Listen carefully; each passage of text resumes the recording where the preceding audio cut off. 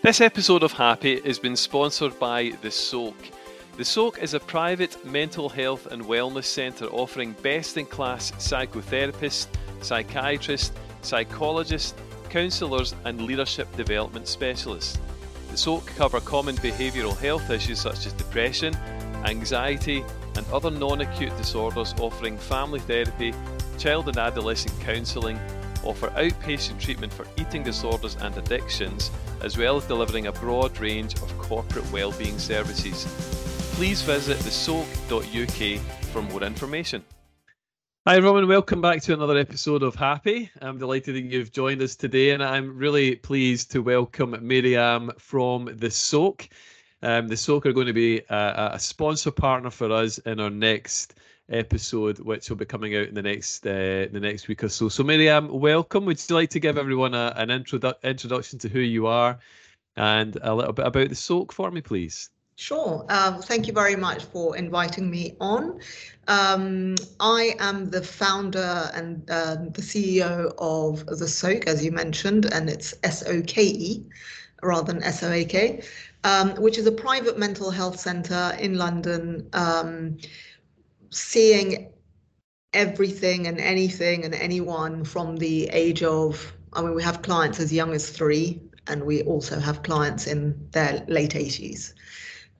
We cover the full sort of range of mental health issues, personal development, coaching, sort of skill sets around the workplace, burnout, which is what we're going to talk about today. And of course, we have a lot of diagnostic and assessment work around children these days who are increasingly being asked to be assessed for ADHD and autism, and actually their parents are asking for it and the schools are asking for it and so on. Try and be a voice of reason in some of those cases, because everybody wants the assessment, but not a lot of people necessarily need it.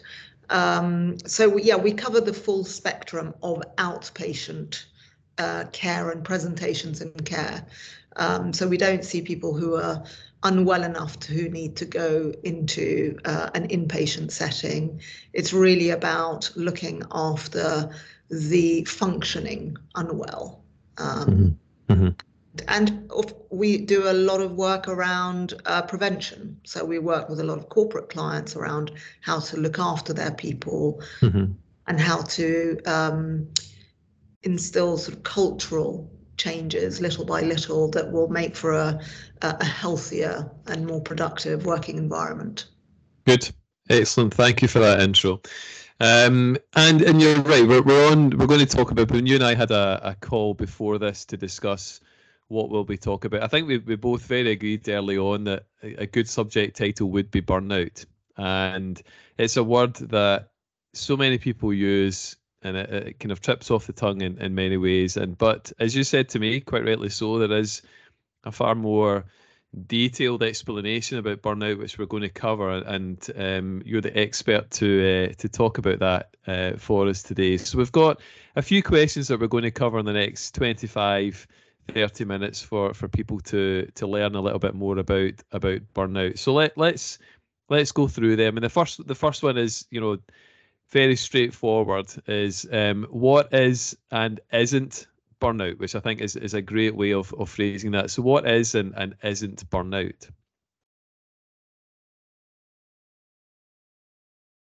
People who are suffering with stress may mistake that for burnout these days.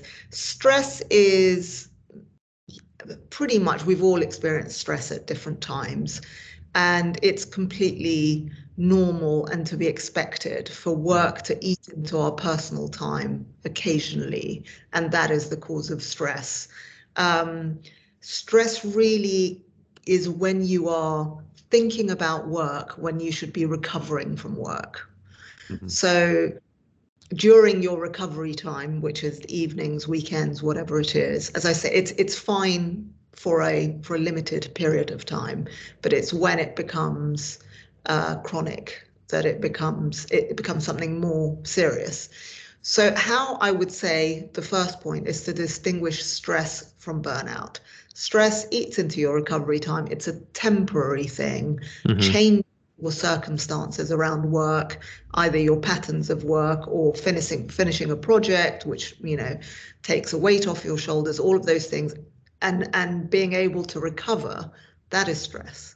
Burnout is something that almost exists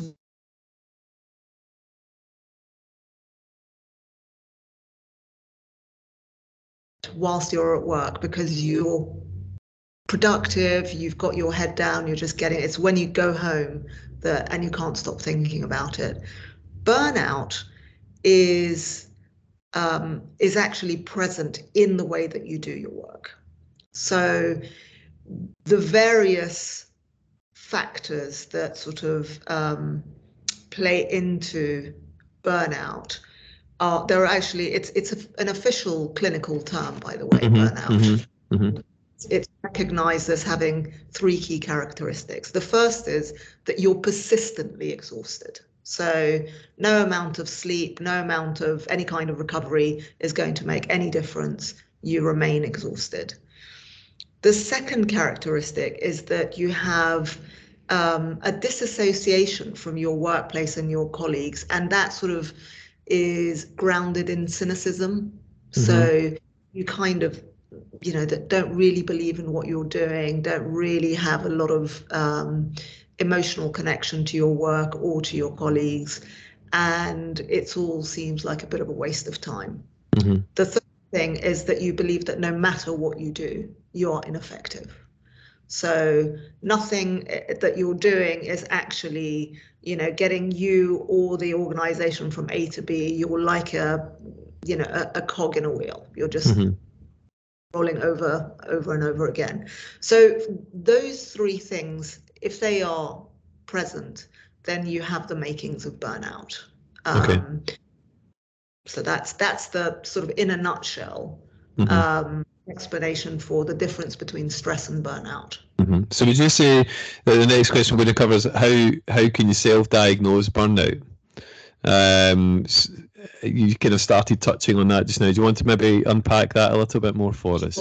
Sure. Well, as I say, the first sort of key characteristics are those 3 things. And I think persistence in all 3 of them, but, you know, I mentioned it in relation to exhaustion, but persistence with all 3 of them is necessary. It has to be over a prolonged period of time.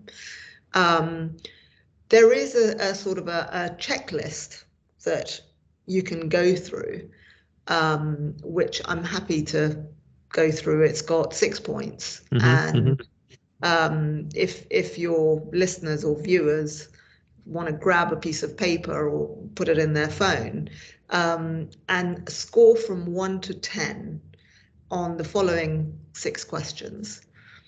And if things are good, go 10. If things are bad, go 1, and everything in between. So the positive number is the higher number. So number 1, how manageable is your workload? So if it's very manageable, you know, you go above 5 and so on. Number 2, values. How does your work align with your values? Do you actually believe in what you're doing? Do you feel an emotional connection to the ultimate goal, either of what you're doing or to the organization as a whole? Number 3 is reward. How appropriately compensated are you? Again, sort of, if you think you're well paid and remunerated, both actually financially and through recognition of contribution you make, then you score higher. Number 4 is control. How much autonomy do you have over the way that you do your work, and how you are expected to produce the results? You know, is there an element of, I suppose, respect there for what you're doing? Number 5 is fairness. How equitably you think you're being treated in relation to your colleagues. And last but not least is community. How strongly you feel that your workplace relationships are actually a positive factor in your today profession. So if you have scored highly, anything above 5 towards 10, then you are hopefully not at risk of burnout. You may have stress, you may have other things going on, but if you score sort of below 5 consistently on all of that, then you need to start sort of asking some questions. And the good thing about this checklist is that you may find that, for example, you score, 10 on community, but 2 on reward. What it does, what's helpful about this checklist is that you can identify the areas of weakness. Okay. So there is still a possibility for you to take measures yourself to rectify the parts that aren't strong. Right.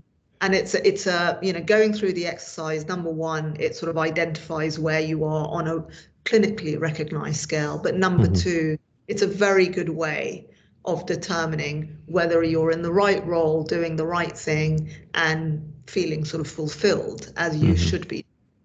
So those are the sort of the top level, persistent exhaustion, cynicism towards what you're doing, and a belief of ineffectiveness. And then below that is the checklist of 6 sort of subcategories, and how you can determine whether or not you are at risk of burnout. At risk of burnout. I think it's a really good way of doing that individually, and I hope people that are watching and or listening to this do take time, to look at that, because as you're right, there are times in our work lives, in our personal lives, where it is busy. You say, I'm stressed out. I'm just at the point of burnout. But then, I suppose, in a way, you could think, well, am I really? So I think that's a really, really clever way of actually taking time and self-assessing. Right? Am I there? Am I at that point? Well, the good thing about this list and this methodology of determining where you are is that it is really work related. I mean, you could probably use it for other circumstances separately, but I think we see a lot of people who are stressed, who think they've got burnout, and actually a lot of what's going on is going on in their life outside work. So as a result, work becomes stressful as well. But the reality is they're bringing a lot of stuff from the outside, from their lives. We're not just employees, we're sort of people with many different facets and many different sort of systems, as we call it, in the mental health world. You've got lots of different systems going on, your family, your friends, your health, your sense of security, all of those things play into how you feel. So being able to narrow it down by saying, right, I'm going to ask these 6 questions specifically about my work.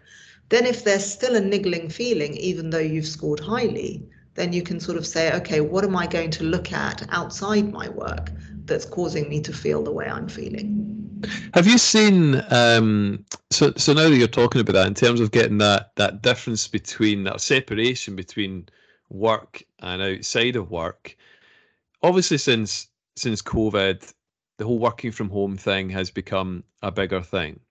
So then people can get the two muddled up sometimes because they are working from home. Have you seen more cases of what you would regard as burnout since that has become more of a norm for people because they can't separate work from home and it's all coming together? Yeah, well, certainly in the early days we were seeing that. I think there's less of that spillover now that people in the main are at the office. It's certainly sector-wise it makes a difference. So the people that we see who are most burned out from this sort of lack of separation are people who work in technology. And that is because they seem to, first of all, they do have autonomy over their work. They're They're coding, they are sort of completely focused on what they're doing, and suddenly 10 hours has passed and it's 3 o'clock in the morning and they're still doing it. The reason they're not burnt out is because they enjoy it so much. Right, okay. But, there is an absence of boundaries. Yeah, and okay. I think that is ultimately the key to everything. Being able to have boundaries, taking perhaps even, the most obvious sort of simplistic almost steps. Mm-hmm. I've got a colleague actually who does work from home, and when she is working from home, she wears her lanyard from the office with her, ID card, so that when she finishes, when she puts that on, she's like, I'm in work mode. Mm-hmm. And at the end of the day, the minute she takes that off, that's it. She's not Mm-hmm. at work anymore. And that very simple step Mm-hmm. Mm-hmm. allows her to create that before and after difference. So she now knows, and some people I know that we've worked with, they get, once upon a time, there was that sort of understanding that everybody was dressed sort of from the neck up during lockdown. I think more and more people now are actually properly dressing for work, even when they are working from home. And again, changing from your regular shirt into a t-shirt can be all the difference between putting it behind you. And I would recommend that people who do feel that there isn't that boundary between the two worlds because they're in the same setting that they were all day, they take little steps to be able to find the differences. It can be, again, somebody else I know, he sort of sits in his office and at the end of the day, he just opens his door, the dog comes running in, and suddenly everything's different. So you need to find what works for you and stick to it. Yeah, I agree. And there can be examples you've given are, relatively small in terms of the lanyard experience, or not the lanyard example, and also just as you say, putting a proper shirt on as opposed to t-shirt and hoodie. And I think people now are getting that and understanding that, and that's where at home there can be a bit of a separation. Otherwise, it all becomes not muddled up as such, but you can begin to bring in the stresses of outside work into work, and then you're not as productive, and then obviously everything else can. I think that although it's very convenient sometimes to work from home, one of the other things that psychologically helps is to not actually start doing two things. So, for example, somebody might say, I'm working, but I also just put a load of laundry on, and then I'm going to, again, that's where you muddy the waters. I do know people who absolutely will not touch anything in their home, as if they were at work, as if they were physically not there.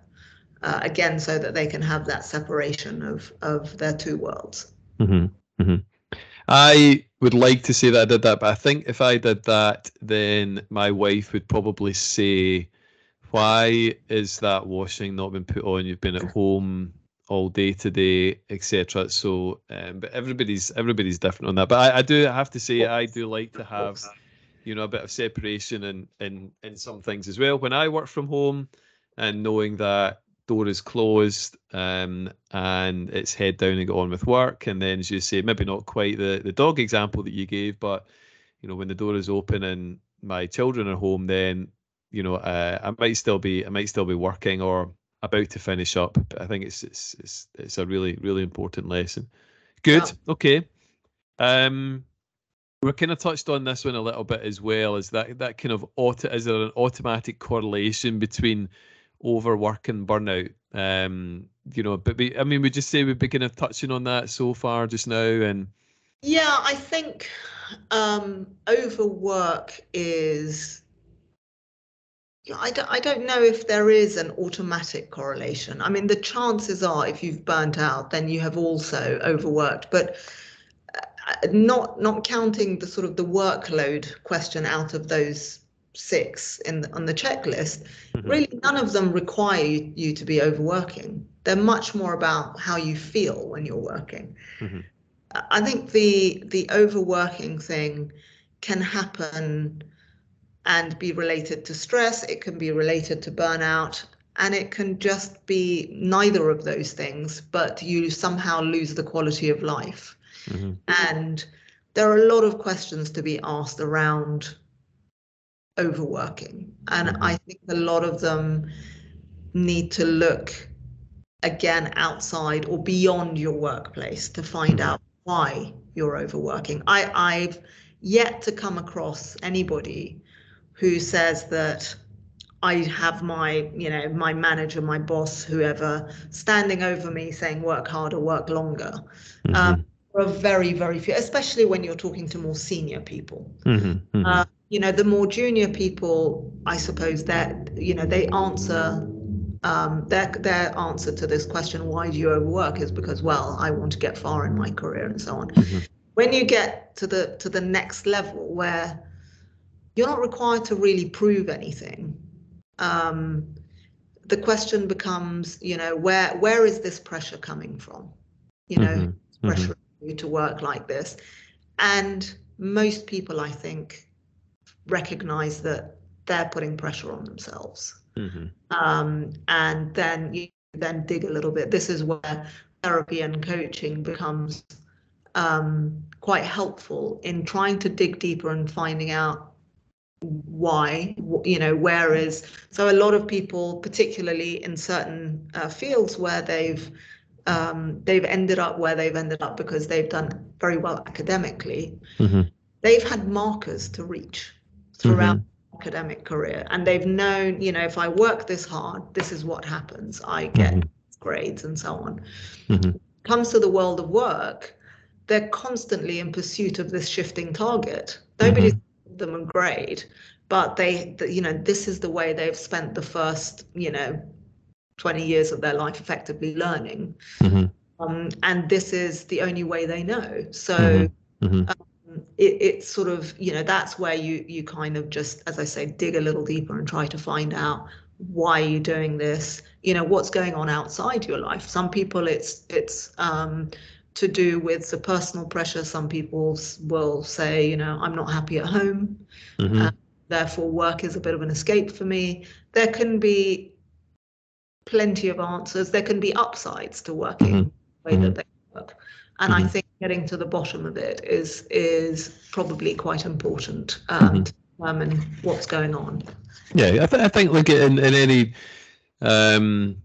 subject title like this, the more that you try and not hide away from it or ignore it, then obviously the worse it becomes. Like any illness, effectively, the more that you ignore it, whether that be what we're talking about today, or whether it be, something maybe a little bit more physical and obvious to you, the more you ignore it, then the worse it becomes. So I think the great opportunity that people have from organisations like yourself at the Soak is that they are experienced, qualified people who can work with you to try and recognise it and to put some kind of plan in place to help you along the way. So that's key for me. And I think that the final question that we're looking at is what steps. So people watching this today, and there'll be some people going, "That's me.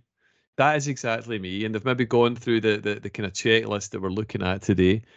What steps do you or can somebody take if they recognise that they are burnt out? It's not an overnight thing. If you've got burnout, it takes proper recovery time. I would suggest that you certainly look at it. Really very much depends on which of those answers are the killer answer. Is the killer answer, because you're not aligned with your work? Is it because you're not paid enough? Each one of those can have related sort of recovery steps. But I would say if you're burnout, if you're burnt out, the chances are all of them are present in one way or another. And that's when you have to ask the bigger questions. What am I doing in this organization? Is this what I want to do with my life? You know, because if you kind of just say, well, I'm just going to go and sort out my pay, and you know, I'll get paid a hell of a lot more, but none of those other things are going to shift, then it's only a matter of time before something else bites you on the backside. So we would recommend that if you do get to that point where you have what is clinically diagnosable as burnout, then time out. And during that time out, it's not about just resting, although some of that absolutely is key, but some of it is about asking yourself the bigger question, you know, about the choices that you are continuing to make around your professional life. What sacrifice, what matters to you, and how can you make sure that this is no longer a factor in your professional sort of productiveness for what remains of your career. And I think quite a few people through COVID did exactly that. They may not have gone through this, you know, formal sort of 6-step process, but was the opportunity to stop a little bit in the early days of COVID and to reflect on, wow, you know, I now realize this was missing, and how work made me feel. And I've decided to quit and go into teaching or whatever. So stopping to not only physically recover, but also to take stock of what's going on with you is probably the first step towards recovery. And of course, being in the field that I am in, I would encourage that you have somebody to ask those questions with you. Quite difficult to stay on track and to have that sort of two-way conversation with yourself in a productive way that doesn't sort of just make you go around in circles. So talking through it with a coach or a psychotherapist or a counselor, whatever works for you, is something that we would definitely recommend, because sometimes you need to say things out loud to really hear what you're saying. So the answer is often, you know, within you, without sounding spiritual about it, but you do need somebody to kind of just get it out of you to make you realize what really matters. So I would suggest then that the first point is it's just a little bit of that kind of personal reflection. Definitely. And taking that time just to kind of on your own, just reflect and say, right, what is happening here? Where is this coming from? What are the triggers? What is looking through that checklist that you talked earlier on? I'm a big fan of that checklist idea in a number of different facets, and whether it become to my day job from a recruitment perspective. Are we on board with what we're trying to do for our clients? Do we have that checklist? But also from a personal aspect, from what you're saying here just now, I think that's a really, really valuable lesson. But I'm also in full agreement with you that talking about it with somebody, and certainly this subject title, talking about somebody who's a little bit more experienced, and who can really help you effectively become better, is key. And that obviously, just to kind of wrap our time up, is where the soak can come in. So just to kind of, we've talked a little bit burnout there just now, and I hope that's been helpful for people. Let's talk for a couple of minutes about the soak. What drove you or inspired you or pushed you to start the soak, Miriam? Give us a bit of background to that. My sort of personal background included the suicide of my father and my brother, not together, but within a short time frame, 3 or 4 years. And I worked in communication and branding. And I became very curious, and to some extent, I suppose, a little bit worried that there might be this thing in my family that I might also have or catch. So I decided to go and speak to a psychotherapist, and then from speaking to a psychotherapist, I became curious about learning about psychotherapy. What's actually, because there is, you sit there and you think, I wonder what they're thinking. Or certainly I did in those days. So I then trained as a psychotherapist. And in that process, I'd experienced it both as a receiver of therapy and a provider of therapy. And it became so clear to me that there were massive voids between the conversation that is taking place in the big wide world around, destigmatization and accessibility and all of those things around mental health, and actually what people were experiencing, which was still very clinical. It was the relationship traditionally in a mental health setup is between the patient and the practitioner, whether it's a therapist, a psychologist, a psychiatrist. What I wanted to do was to recognize that for somebody to think about therapy and to then go ahead and sort of book time, choose the place they wanted to go, make the arrangements to go, and then have somebody to talk about it and say, this is what I thought of my practitioner. I didn't like them. I did like them. Whatever the feedback is. That's lots of touch points. And right now that doesn't exist. You go to see your therapist. If you don't like them, the only person you can tell is your therapist, which can have its benefits, but people don't do that, especially if they're in the early days of therapy. They're not at that stage where they can be ready to confront it. So the idea for the SOAK was to create a centre, first of all, where lots of people with different specialities work under the same roof. So we have psychiatrists who deal with everything from addiction to autism to you name it, basically, depression and anxiety, to somebody who is, for example, a grief therapist or and we bring all of these people together under one roof and we pay them to collaborate. So again, an area that we differentiate ourselves from other providers is that most private mental health organizations, it's sort of the rent-a-room model. So the practitioner, gets their own clients, pays for the room, and so on and so forth. We pay our practitioners for the full day, whether they see one client or 5, we pay them for the full day. And that means that the client can rest assured that whatever the advice they're getting or direction sort of they may be navigating with their practitioner, the practitioner has zero financial gain or interest. And every single day we tools down at 11 o'clock and all the practitioners get together and they discuss cases and they get advice from each other. And somebody might be seeing somebody for depression, also want to know about addiction issues. So that's what we've done under one roof, and we've tried to also make the environment feel very unclinical. I mean, I'm in one of the practice rooms now, which does not look like a... No, it doesn't. It's lovely. Yeah. So the idea is that not only will people feel comfortable to seek it out, but we do a lot of preventative work, which, you and I have touched on in this conversation about trying to spot the signs before it gets to crisis point.